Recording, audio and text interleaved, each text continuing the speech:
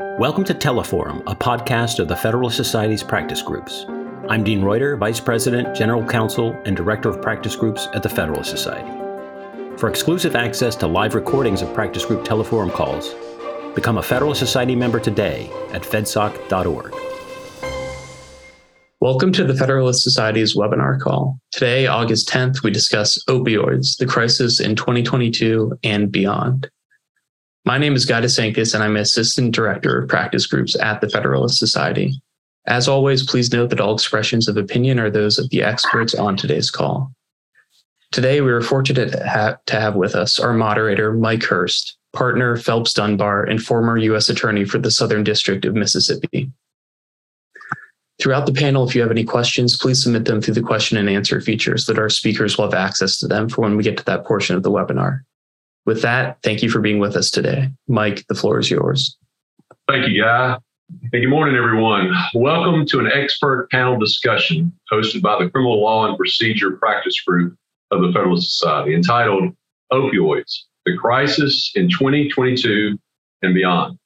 As Guy mentioned, my name is Mike Hurst. I'm a partner at Phelps Dunbar in Jackson, Mississippi, and the former United States Attorney for the Southern District of Mississippi, where I witnessed firsthand this worsening crisis and the effect that it had on our communities. Unfortunately, this topic is more relevant today than even just a few years ago. The U.S. Department of Health and Human Services has declared that the nation is in the midst of an unprecedented opioid epidemic, with drug overdose deaths having quadrupled since 1999. According to the CDC, there were an estimated 107,000 drug overdose deaths in the United States in 2021, with approximately 75% of those deaths, or about 80,000, coming just from opioids. That is a rate of almost 220 people dying each and every day from opioids.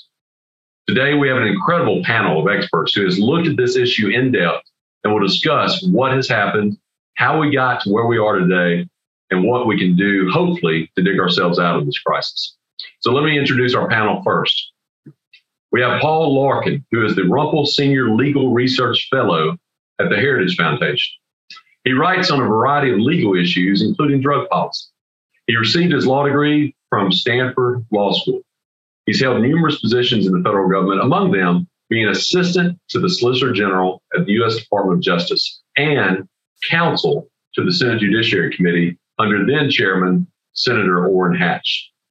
Next, we have Joe Grogan, who is currently serving as a senior fellow at the Leonard D. Schaefer Center for Health Policy and Economics at the University of Southern California.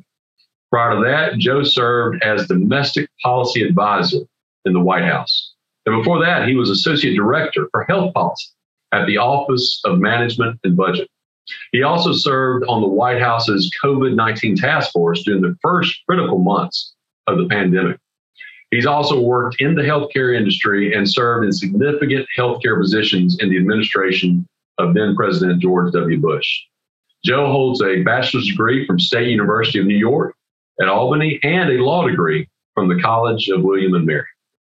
And last, and certainly not least, we have Trevor Burrus, who is a research fellow in the Cato Institute's Robert A. Levy Center for Constitutional Studies and editor-in-chief of the Cato Supreme Court Review. Thank you, gentlemen, for being here today and joining us in this important discussion. Each panelist will have 5 minutes to make an opening statement or otherwise introductory remarks. Paul, we'll start with you. The floor is yours. Thank you very much. And I want to thank the Federalist Society for holding this event and for inviting me to be a part of it. I'm honored to be here on the panel to talk about this very important public policy issue. In my 5 minutes, I'd like to make just 2 points. The first is this: debates like this at an intellectual level are extremely valuable. We should decide what the law should be on drug policy based on debates over what the law best does in this area, whether it's on the supply side or the demand side. But the problem we're facing right now is a matter of life and death. As you heard, thousands and thousands of people are dying from fentanyl. And most of the fentanyl that comes into the United States comes from Mexico. Regardless of what you think about the immigration laws, they are on the books and they are not being enforced because the president doesn't want to offend the Trotskyite wing of the Democratic Party. The result is people are dying from fentanyl that is being smuggled over the border. Regardless of what you think about the immigration laws, regardless of what you think about the drug laws, these laws are on the books and they should be enforced. It is truly, as you heard, and as I said, a matter of life and death, and he's just not doing it. And there's no good reason for that. Some people will be saved if he enforces the law at the border, and that's worthwhile. The president has never said how many people have to die before he addresses this problem. And I personally would like to hear him answer that question. But he's not going to, because he doesn't want to offend people in his party, and that's a tragedy. It leads not only to deaths, it leads to cynicism about government as a whole. Now, what else is the problem with what we're doing right now? It's a question of hypocrisy. If a private company were importing from Mexico or anywhere else for that matter, a drug or some product that killed 100,000 people, the federal government would sue him civilly and prosecute him criminally. If the governor of one of the 4 states on our southwest border decided just to wave everybody in the way the president has done, the federal government would either civilly sue the state or the governor or other people in the administration, or in extreme cases, even bring a criminal prosecution for this. But the federal government won't do this because it's the federal government that is responsible. What you have is a case of hypocrisy. If somebody else did it, the federal government would go to court to use whatever remedies are available to stop it. But it won't do it because it's happening by federal officials. That is hypocrisy in a classic example. Thank you. Joe? Thanks, Mike. So I'll just give a little bit of historical context in where we are now. When Nixon declared the war on drugs in 1971, there were about 7,000 Americans dying of overdoses. This compares, as you mentioned, to the 107,000 that we've got now. That was a rate in 1971 of about 3.3 per 100,000 Americans. We're now at around 28 per 100,000 Americans. During the Trump administration, when he declared a public health emergency in 2017, we were at 68,000 deaths. What you saw with his declaration and an all-of-government approach, a crackdown on the border, a weekly meeting with the heads of law enforcement agencies and immigration agencies, as well as public health agencies, was a turning of the tide. And we saw a drop in overdose deaths in 2018 and 2019. But then COVID hit us. Of course, all that attention was diverted. But more importantly, the economy shut down, and critically, enhanced unemployment benefits kicked in from the federal government. And some people were being paid to sit at home. And the COVID epidemic exacerbated a mental health and addiction crisis in the United States. And again, the trend line went almost parabolic. Again, we're at 107,000 for last year, and it's probably accelerating. Could be wrong about that. Maybe it's moderating, but some of the anecdotes that I hear from state health officials are very troubling. So both Nixon and Trump had success in devoting resources to this, focusing on law and order, getting public health officials focused on it, and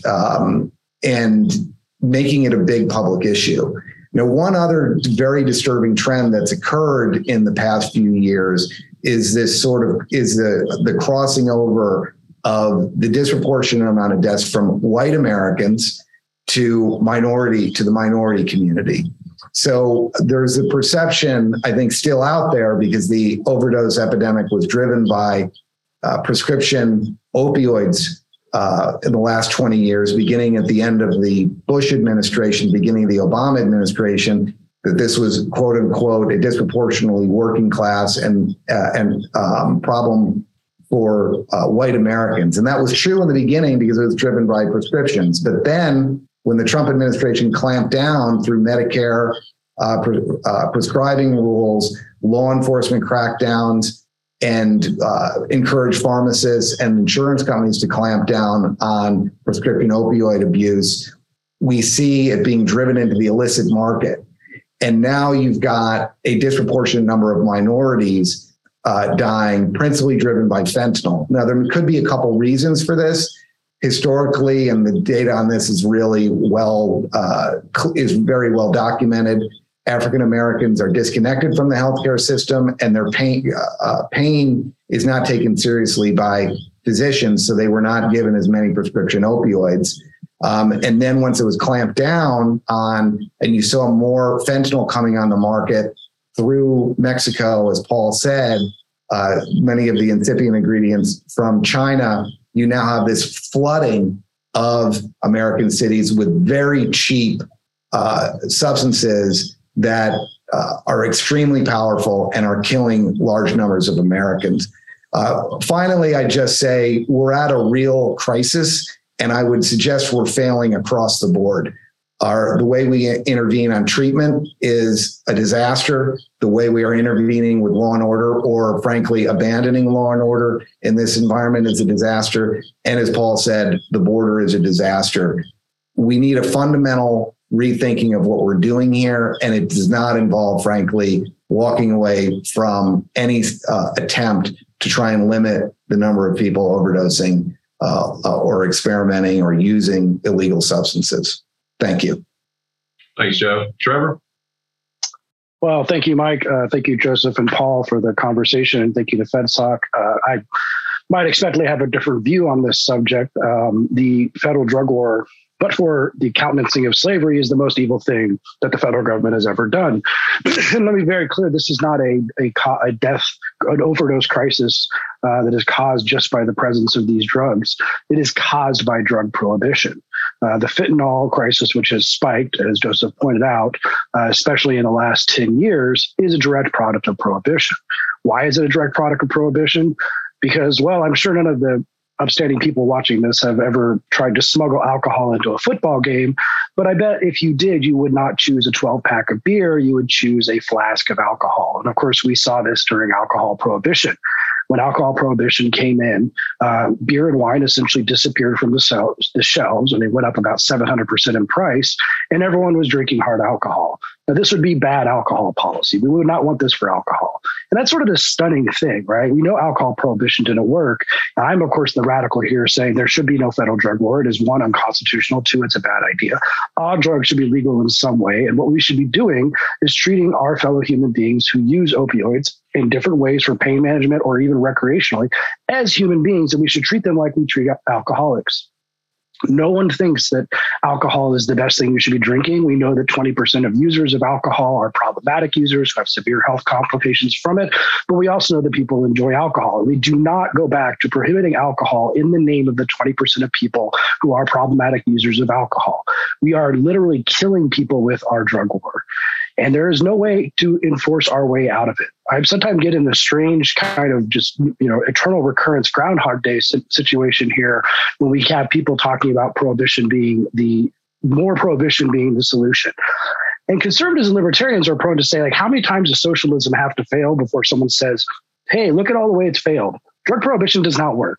It does not work in any possible way. It especially does not work when the manufacturers will beat the law enforcement agencies. And with fentanyl, whose potency is about 50 to 100 times more than heroin. And again, as I said, the reason it's fentanyl is because the smugglers, they prefer higher potency versions of a drug when enforcement goes up. And there is no way to stop this. There are not enough law enforcement officers on the planet. There is no way to stop the amount of fentanyl you could put in an envelope and send across the border. What we have to do is treat these people like human beings. And what that means is that it is possible, just like being an alcoholic, we treat alcoholics like human beings. It is possible. We say, we're not going to make sure you have tainted goods. We're going to make sure you know what's on the label, whether you're drinking whiskey or Everclear or beer. And if you need help, we're going to be there to fight it. And we're not going to try to stop your alcohol use, which might be very harmful to your health, via a prohibition regime. That we realize with alcohol is good. That we haven't realized that with the drug war, and we're still having the same conversation like we're back in the Reagan era, is frankly stunning. What we have to do is reconceptualize how we think of our fellow human beings who might use opioids recreationally, much less the pain patients. And we can get into the pain patients and the crisis of cracking down on doctors for overprescribing. When we treat them like human beings, we say, look, you have a substance that you are chemically addicted to. You use it for various reasons. You probably shouldn't be doing that. But before you decide you're going to get off that substance, we are going to make sure that you're not going to die of tainted goods. It is entirely possible for people to take heroin for very long periods of time, to take fentanyl for very long periods of time, and to not be endangered by it. You can take fentanyl safely. It's prescribed thousands of times a day in hospitals throughout the country. You can absolutely take it safely if you know what's in it, if you know how much you're taking. What is killing people is that they're supplementing fentanyl into the heroin, unbeknownst sometimes to the low-level dealer and definitely to the user who uses the same amount that they usually use, but it's 10% fentanyl, and they're dead. The first thing is to stop 100,000 people from dying. And if we legalize in some way, and I say legalize, we can talk about what that means. We're going to have a prescription to compulsive users. We can talk about some sort of access. If we legalized in some way, we would save 50,000 people next year, bar none. And then we can talk about how to get people off of these drugs. But the first thing is to stop people from dying and to stop our policies from killing them. Thank you. Thank you, Trevor. Thank you, gentlemen. The first question I was going to pose to the panel is really how we got to where we are today with 107,000 people dying from drug overdoses overall. You guys have laid out, I think, pretty well how we've gotten where we are today. So let me jump to the next question, which is kind of where are we going? Joe, you alluded to this, and Paul as well. I mean, it doesn't look like it's getting any better. It doesn't look like it's moderating at all. So where do you think our nation is going? Where do you think the opioid crisis is going? Do you think we will have more deaths in the coming years? Well, I'll go first. I mean, yeah, I don't see it moderating. I think the way Trevor laid it out, it was very compelling to me at one point in my career, to be honest with you. This idea, I have strong libertarian instincts. But the problem is you see a wave of human degradation, chaotic cities, overdose and addiction and mental health crisis in this country. And it is an incontrovertible fact that the overdose and addiction crisis got worse with the promulgation of powerful prescription opioids, loose prescribing habits, and frankly, subsidized opioids through the Part D program. So he can talk about legalization, but in many parts of the country, it's effectively legal anyway. And there are people the law is not being enforced. People are doing drugs without overdosing in parks all over the place. And the question is, how long are the American people going to put up with it? I imagine what's going to happen is the same thing that happened after, the counterculture revolution and the first big bump up in overdoses, which sparked Nixon in the first place. It's a law and order crackdown. And the country's setting up for that, because I don't think the country is really fired up to see the border like this or America's city parks like this and these homeless encampments ad infinitum. And that's where we are right now. Let me just make... Go ahead, Paul. Oh, I was going to say, allowing people to use addictive and potentially fatal drugs without any restraints whatsoever is like saying we should allow people to play Russian roulette because they have 5 chances out of 6 of surviving. We're going to have a known number of people who get addicted, and it is not small because we've seen this with heroin. Yes, there are chippers, people who can use it now and then. It's a very small number. And as far as the argument that legalizing a drug is going to prevent a black market from growing, just look at the evidence we have from California. Once you legalize a drug, people in the legislature are going to tax it like crazy because they see it as being a new source of free money. And once you do that, the black market is always going to be able to underprice any legitimate market. That's what's happening in California, which legalized recreational cannabis a long time ago. They've had to go back to the legislature and ask for relief from regulations and taxes because they can't compete with the black market. So as an overall matter, what we have to do is look at it not just as whether we should prohibit anything or permit anything. We have to look at the costs and benefits, but at the margin. Okay, you don't look at it just in terms of we can't stop it and therefore it's not worth trying. We have to look at it what it would be if we didn't try to stop it through the criminal law. And if we didn't try to use the criminal law to try to stop it, we would be in a far worse situation. I'd like to add a few points. One, to Joseph's point, that it is absolutely controvertible that whether or not the prescription overprescribing, which again has no actual definition and no doctor or even the CDC can define, but it's absolutely not true that that is the sort of main cause of the opioid crisis, which again is also a misnomer. It's not an opioid crisis. We don't know how many opioids should be used. The federal government pretends it does know. The DEA tries to put caps on how many opioids should be used. This is one of the most medically useful drugs on the planet. And there are many, many people who use it, yes, recreationally, in the same way people use Xanax. They use it in a harmful way. They use it casually. Unlike Paul, to Paul's point, it is just true that most people who use heroin are the 80-20 rule applies, heroin or other opioids.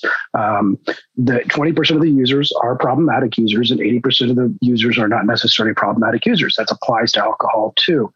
And so the question here is whether or not we're going to do the same thing that we don't do with alcohol and take 20% of the problematic users and try and stop 80% of the people who are not problematic users in a sort of quixotic attempt through law enforcement to enforce people from doing something that helps them in certain ways that they perceive.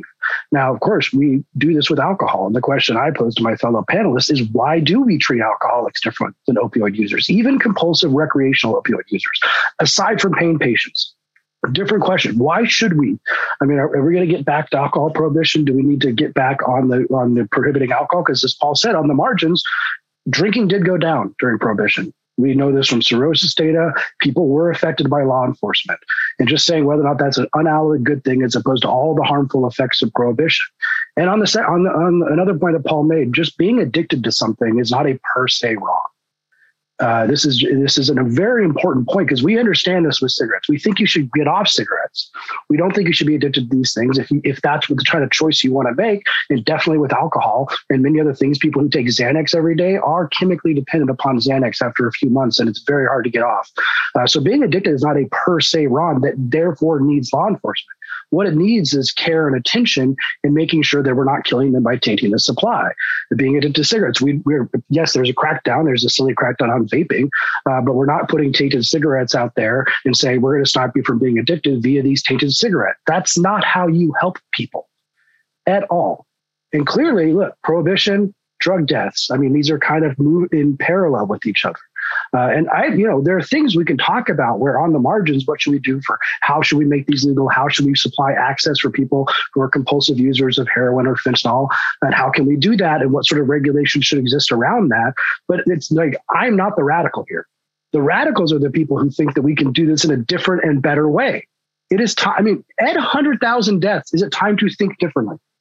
I mean, of course, yes, libertarians have been saying this for years, but when is it time to think differently? And to Mike's question, where is this going? Well, after I think the mental health crisis with COVID and everything, we will hit 150,000 overdose deaths before 2030. And I had predicted 100,000 in 2019, and I missed it by a year. It's not going to stop, and law enforcement can't stop it. Thank you.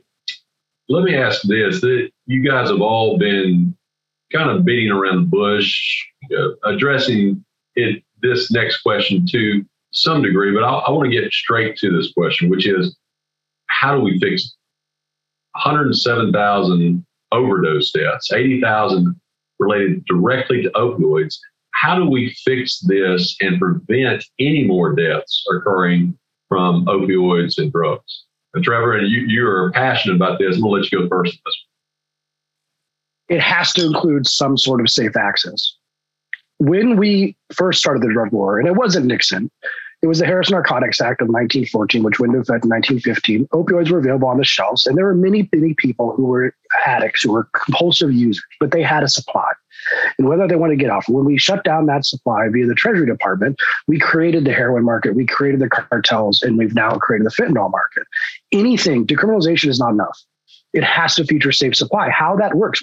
One of the big things with the Harris Narcotics Act was whether or not a doctor could prescribe fentanyl or heroin or some other opioid to a compulsive user in order to mitigate the effects of their compulsive use, whether that was a valid medical purpose. That's a good place to start.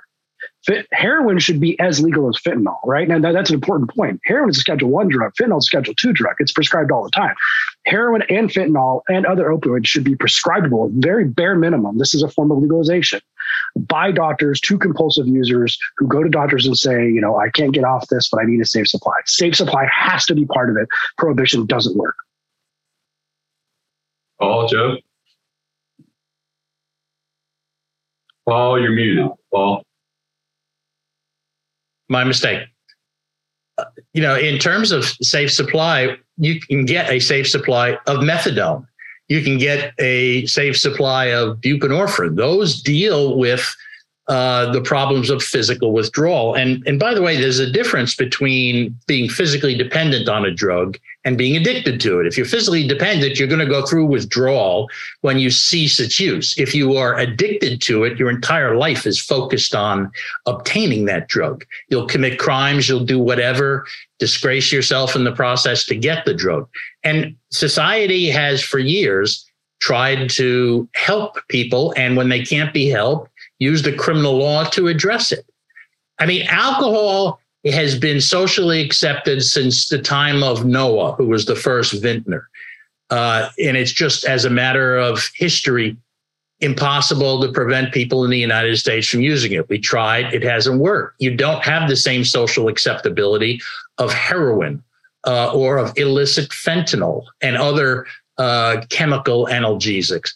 So, you can't just automatically say we allow alcohol and therefore we should allow everything. I think we need to approach it from every possible perspective, supply and demand. On the demand side, we need to educate people.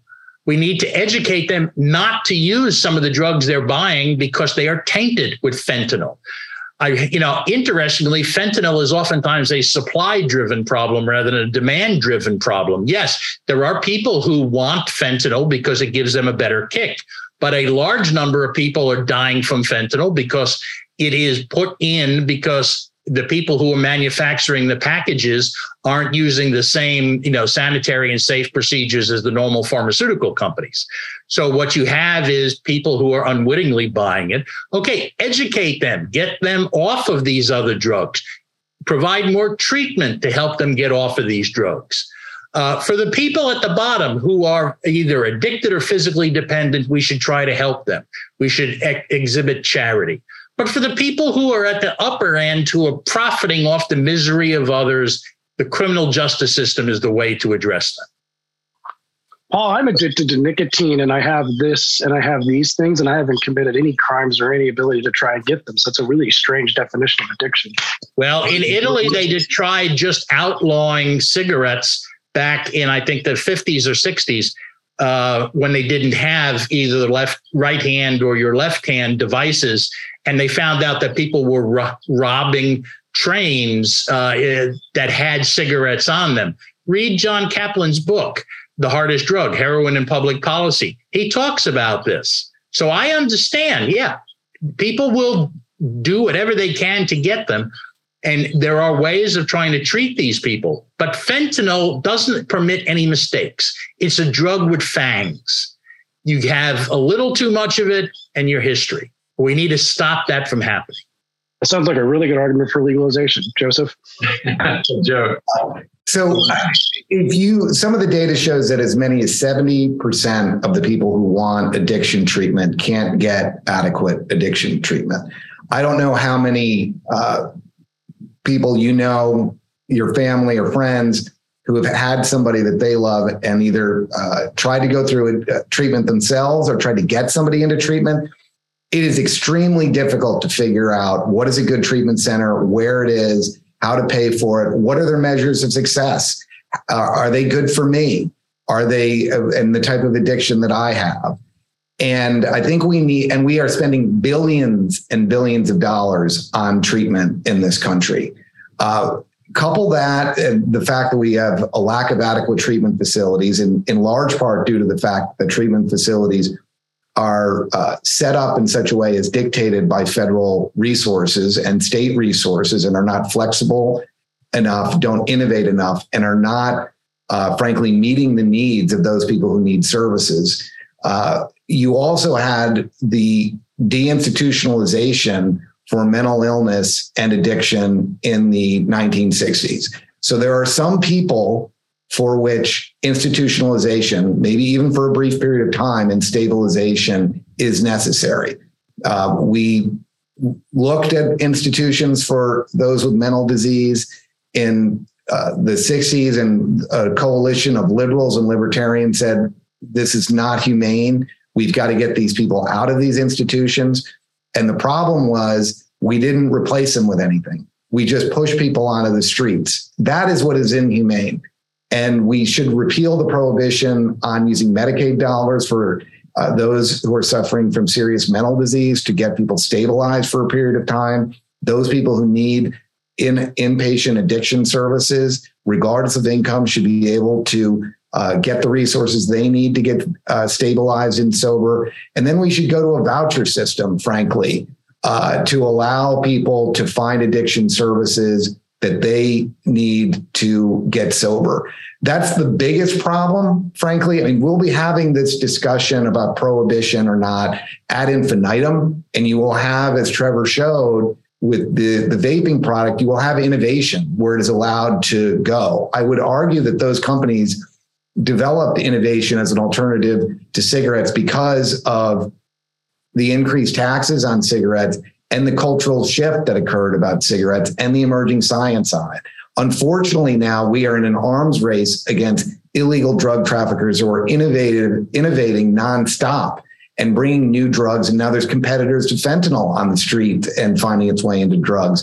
And the legal system, the legal drug and pharmaceutical industry is being, one, sued as they were when they developed in the aftermath of opioids. And two, they have to go through the Food and Drug Administration, which takes far too long. So we're going to need to figure out how we're going to get more non-addictive painkillers and more powerful overdose reversal agents out onto the street, because if we're going to turn this tide. But I agree with Trevor. I think this is, if anything, it's accelerating, and we're going to hit 150 before we know it in 150,000 overdose deaths. Excuse me for a second. I have to put in my, there's 4 milligrams. It says exactly what's on it. So for my addiction to nicotine. Now, Paul, I remember you telling me, did you tell me once that you smoked cigarettes at one point? Yes. I had.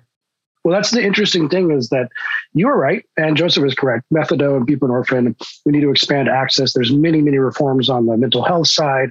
Joseph pointed out many, many good things. But you remember, like, getting off cigarettes, where there are different ways that help different people. Patches maybe work for some, gum work for other people. This I'm using as like kind of a lozenge kind of things for getting off of cigarettes and vaping, with those ability to have those products available to you, because everyone's different.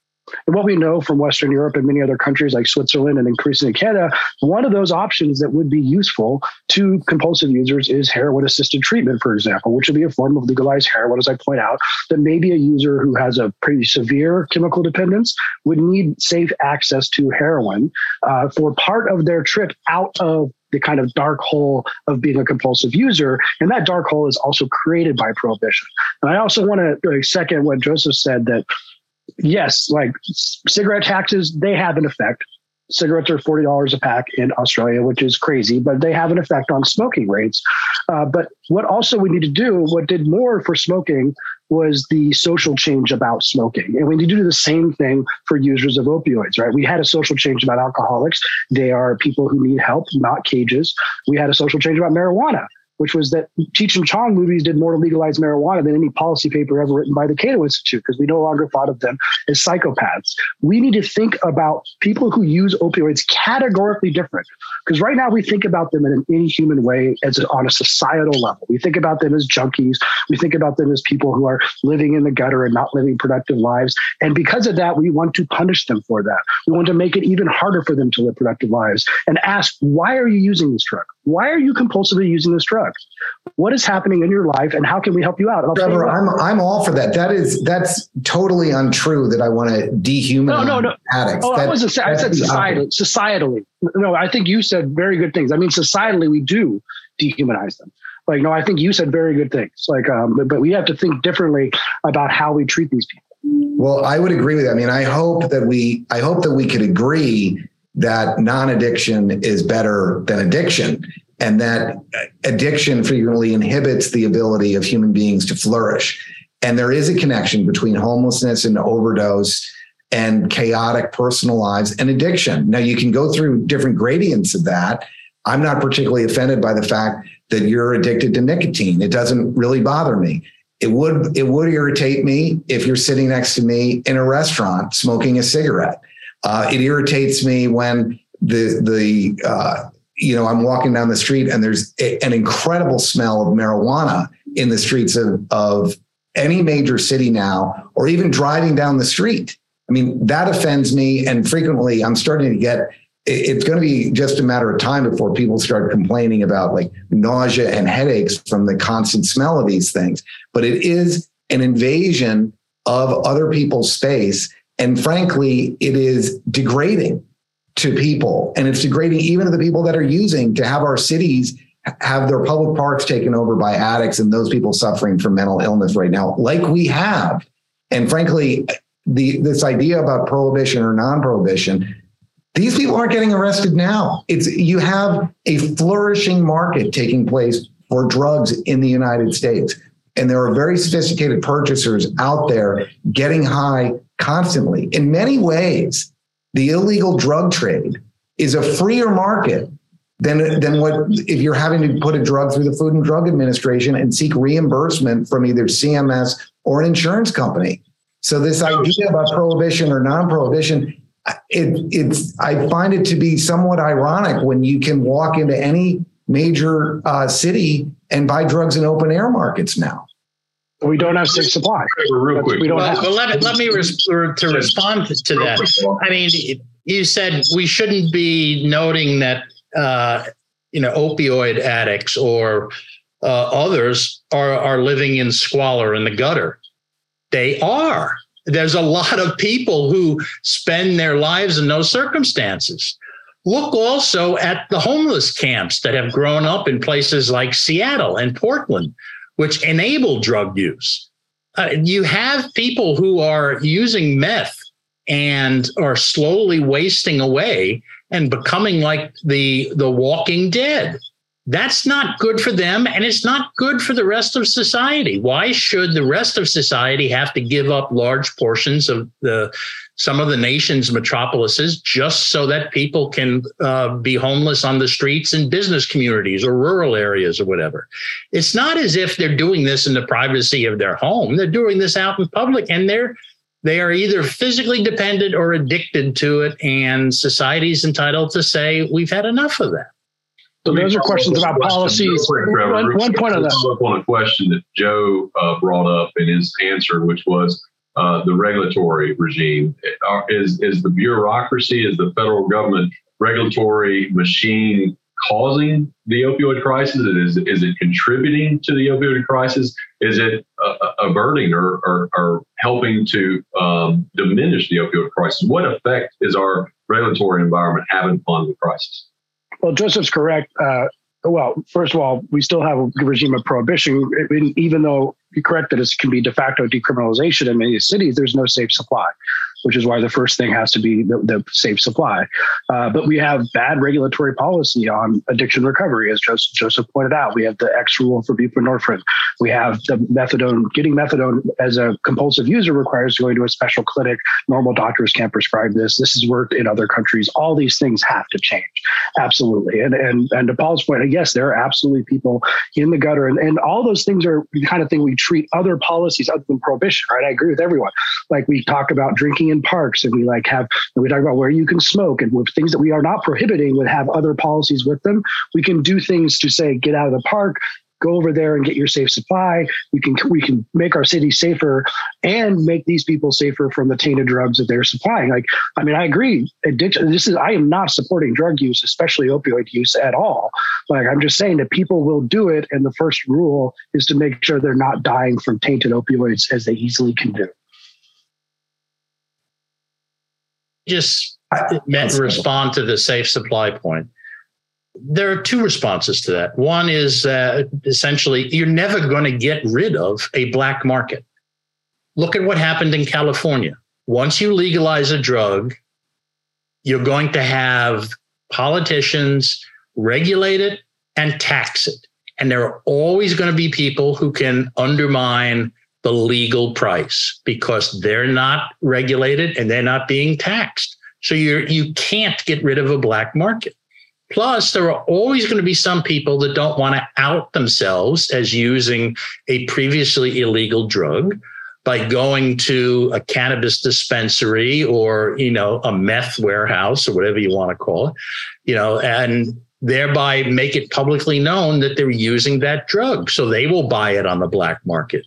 There will always be a black market if there is a rationale for people to go to it. And there will always be reason for people to go to it because it's cheaper and it's private.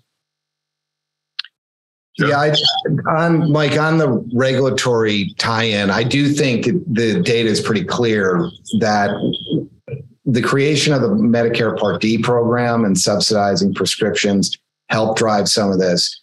FDA approved some powerful opioids in the 2000s, and prescribing habits changed. And CMS, the regulatory agency for Medicare and Medicaid, started to adopt pain management as one of its quality measures and allowed patients to complain about hospitals if their pain needs were not getting met. All of these individually helped drive the prescription opioid overdose epidemic. And then when we came in the Trump administration and clamped down on that, I think Trevor makes a really good point. There were people that were addicted that then saw and couldn't get them anymore, and they sought illegal avenues to continue to feed their habits.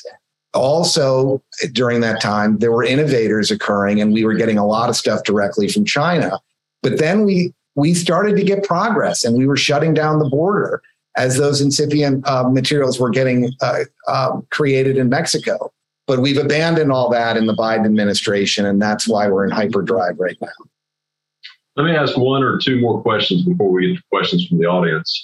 One question is, the CDC reported that some states have seen massive increase in overdose deaths, particularly Alaska, that saw a 75% jump in 2021, while some other states have actually seen decreases in opioid deaths or drug overdose deaths, Hawaii saw a decrease of almost 2%. I know some of you mentioned having looked at or spoken with state officials. Do you see different solutions occurring in our states? And are there any lessons we can learn or even pitfalls we can avoid from our states? There is a wide variety of states there, and some of those varieties occur with prescription drug monitoring programs. Like Joseph is entirely correct in terms of how much those are being cracked down on, because if you are a compulsive user of opioids, you would much rather have a medically approved Oxycontin pill for most people than an unknown heroin purchase in the street. And so some of those policies have changed that in terms of overdose deaths. But I think a bigger point, Alaska is a really good example. One of the reasons that I'm so for legalization is kind of on the opposite of Paul's point, is that Alaska is a dreary place with a lot of isolation. And those are often bad situations that put people into bad use of substance situations. And one of the things that legalization can do is it can help people come out of these bad situations and say, well, you don't have a felony conviction, so you can get a job. You don't have to be embarrassed so much about this because there's all these possibilities for getting safe supply. So we have variances in some of these highly rural states. We see higher rates in some of these places where other things that President Trump talked about, like job loss, those are all bad things. But like prohibition, adding another conviction or the inability to get drugs doesn't help these people in these sort of hardened places that are experiencing difficulties.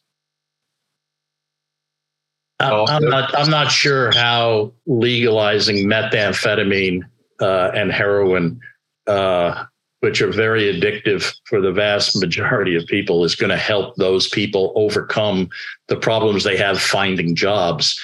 Let's face it, people aren't going to hire meth or heroin addicts. So where are they going to get their income to buy the drugs? I just don't see that legalizing drugs that are addictive and devastating like those is going to help the people you're talking about. Paul, have you seen anything in the states that have worked? I have not, but I haven't gone and done a vast, doing a complete survey of what the states have going out there. One thing that the states have done that has been greatly helpful is allow for naloxone, Narcan, to be widely used. In fact, the state of Virginia has an equivalent of the U.S. Surgeon General, and that person authorized anybody to go into a pharmacy and purchase Narcan so that he or she would have it if they came across somebody. Now, this was in the pre-COVID era. I don't know. We've had a change in government in Virginia, whether there's a new person in that position and whether Virginia has changed its policy. But at the time, that was a rather useful way of trying to deal with the problem after it happened and when it became most acute because someone was overdosing. That's very helpful. At the front end, I think we just have to try different matters. And at the intermediate end, where what you're talking about is treatment, here's the problem there. Treatment is going to fail far more often than it works. And you're not going to get very many politicians who are willing to go to the floor of the Senate or the House or state legislatures and say, we should spend millions or billions of dollars on a policy that is going to fail more often than it's effective. You're not going to get people to do that. That's a shame because we need to spend money to enhance the opportunity for people to get treatment, even though it's going to take them multiple times in order to succeed. Joe? Yeah, look, the government funds failures constantly, so maybe we just need to message it better. We can't leave these people to their addiction. And the fact that we've got such terrible success rates, and, as I said, 70% of people who want treatment services can't get them. It's a tragedy. We have to make a commitment to these Americans who need help and don't want to be addicted anymore. And frankly, we need to make a commitment to those who want to be able to use our parks again and want to be able to walk down the street and not be accosted by somebody who's having some type of meth-induced psychotic episode.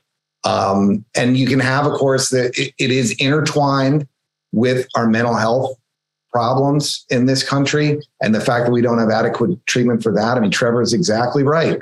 A lot of these people are self-medicating, but the answer to that, in my opinion, is not to self-medicate themselves into numbness unless they're in extreme pain and need that for a short period of time. The answer to that is to get them stabilized and get them moving in a positive direction for human flourishing. I hate to sound like I've been listening to my Deepak Chopra every morning, but we should not aspire to watch our fellow citizens be wasted. Some level of alcohol use or substance use could be tolerated, but being perpetually wasted or addicted should not be an acceptable state for our family members, our friends, or our fellow Americans. All right, last question before we get to the Q&A part. And Trevor, just assume prohibition is going to stay in place, or Paul, just assume prohibition is done away with and we have the black market. Either way, we still have this problem of China and other countries who are going to import illicit fentanyl and other illicit opioids that are going to kill our citizens. So what do we do about international actors who are sending this stuff, whether still prohibited or on the black market, into our country and killing our people? Well, not to sound like a broken record, I will assume prohibition is in place, and I mean, and since fentanyl is Schedule 2, it's prohibited in some ways, right? It's not available without a prescription, but we can't stop China from doing this. There's not enough DEA agents on the planet; it can't be stopped. So we have to say, minimize the black market. Paul's right; there will always be a black market, but of course, the black market during alcohol prohibition was a very different kind of thing than the people selling alcohol out of the car now or doing moonshining. Right? We can minimize the effects of the black market, and since China's feeding the black market, we have to minimize the effects of it, even within a realm of prohibition. So, allow safe supply. I mean, not to sound like a broken record, it has to be part of something on the table to allow safe supply in order to shut down that harmful black market. Paul? I think there are several things we could do, and I have to say, we may in fact be doing some of them. One of the steps we can take is to increase our ability to find out where precursor chemicals for fentanyl come from and go into Mexico. We now know that most of the fentanyl coming into the U.S. comes across the border from Mexico. What's happening is, as the DEA has told me, the cartels are building massive labs in Mexico to manufacture fentanyl from the precursor chemicals. So what we need to do first is find out, in whatever way we can, what precursor chemicals are being shipped from China or India or other places to Mexico, and what happens to them once they arrive at the port. There's a major port on the west coast of Mexico, the Pacific coast. I can't remember the name of it, but that's where most of it comes through, although there are plenty of other places too. We need greater intelligence work to find out what is happening, where it's coming in, et cetera. But as I mentioned earlier, we have to change our border policy. If it's coming across the border, we have to make that more difficult. And we have to do our best to try to stop it. At a minimum, we need to do that in order to educate the public that we're trying to do something. Maybe there's something we're doing right now, but it sure doesn't look like it. Yep. It needs to be a priority for the president and the State Department and those who represent our country overseas to hold these guys accountable. I mean, it was on the agenda for Trump when he met with Xi that we got a problem with your fentanyl coming in this country. Now, Xi would say, look, we've got a death penalty for fentanyl production in our country, but Trump put him on report on it. And actually, a lot of fentanyl started to flow to Mexico to be produced there because the Chinese didn't want to send it directly to the United States anymore and deal with Trump pounding the table. But he made it a priority. Mike Esper has a portion of his book in which he very mockingly says that Trump brought up bombing meth and fentanyl labs in Mexico. Well, great. Esper, you made the president look stupid in this little passage, but why isn't it a huge priority for the United States when we meet with Mexico? We send them hundreds of millions of dollars in aid. We've opened our border and we allow tons of manufacturing in Mexico and tons of products to flow across the Mexican border. I mean, Paul's right. I don't understand why the Biden administration, which devoted, frankly, 6 to 10 times as much space in its most recent budget to climate change as it did to the opioid epidemic. I don't understand why they don't call up the Mexican government and say, this needs to stop. And we're going to work together to stop it. We're going to close down the border, or at least control it far more aggressively, patrol it far more aggressively. But you got to have a president who cares, and you got to have a secretary of state who cares, and all our diplomats and professionals need to make it a priority. You do either what Paul, you do either, right. You do either what Paul or Joseph said, and the cartels just switched to carfentanil, which is 100 times more potent than fentanyl, to make their smuggling operations more clandestine and kill more people.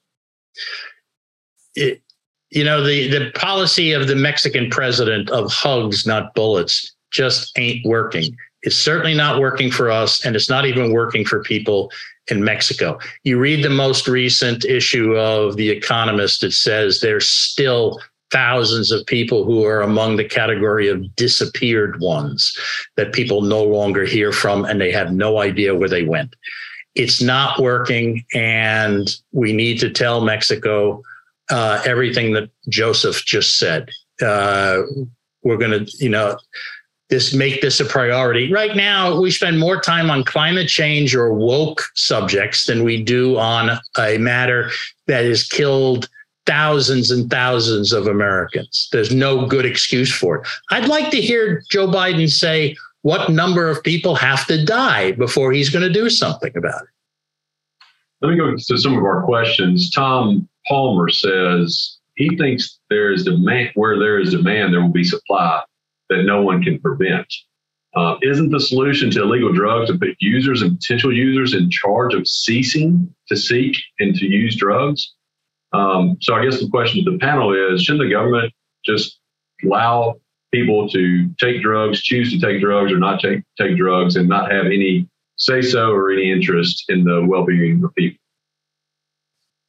No. That's a little bit weird way of putting it. I mean, the short answer is yes, but not any say-so in the well-being, like letting them get supply, but then, changing how we do addiction treatment. Like, again, how we treat alcoholics. Like the federal government and other government are not involved in that. They're just not doing it through prohibition, what a novel idea. It's worth trying. I think the answer to your question, Mike, is no. We shouldn't just sort of, give up, I think. Look at all the secondary problems. People are going to use psychoactive drugs. They're going to get behind the wheel of a car. They're going to cause a crash, and people are going to be maimed or killed. They didn't choose to be maimed or killed. It's done by somebody else. There are all sorts of costs like that come with the increased legalization of drugs. And we've only talked about some of them here. Joe? Yeah, look, I'm a free market guy. I believe in markets where you're going to have demand. You're going to have a market or people trying to meet the market, but the price could go up with enforcement for those selling it, for those dealing it, and frankly, for those using it. We could make it cheaper for people to get treatment services. We don't suspend the laws of economics and supply and demand in this market. And we are not enforcing the drug laws. So drugs are extremely cheap. And I said before, when we put additional unemployment benefits in people's pockets during COVID, that extra $600, you can see at one point, Trump stopped it. He was in a fight with Congress, and then it got restarted again in August 2020. And boom, you started to see it tick up again. You had people idle, and then they had extra cash in their pockets, and they were using more drugs. So this is not a static environment where people are their only thing that they are purchasing is drugs, and the only thing they're doing is thinking about drugs. They can get pushed in one direction or another. There are, as Trevor said, there are other substances they could choose to use or not, but it would be great if we could have an honest discussion in this country that we would like our parks back. We would like our law enforcement to be able to pursue crimes when they are committed, including violent crimes, often by those who are using drugs or pursuing money purchase or deal drugs. But we're abandoning law and order, and we're abandoning our cities. Well, look, this has been an incredible discussion. I apologize to the audience. We had some really great questions we couldn't get to, but I want to thank our panelists, Joe, Paul, Trevor. You guys all did an outstanding job. We can agree to disagree, but we can do it professionally and we can do it honorably, and you have shown that. And I want to give one shout out to Dean Mazzoni, who also put this panel together. Thank you, Dean, if you're listening, and thank you to the Federalist Society for hosting this event. Guy? Thank you. On behalf of the Federalist Society, I want to thank our experts for the benefit of their valuable time and expertise today. And I want to thank our audience for joining and participating. We also welcome listener feedback by email at info@fed-soc.org. As always, keep an eye on our website and your emails for announcements about upcoming events. Thank you all for joining us today. We are adjourned. Thank you for listening to this episode of Teleform, a podcast of the Federalist Society's practice groups. For more information about the Federalist Society, the practice groups, and to become a Federalist Society member, please visit our website at fedsoc.org.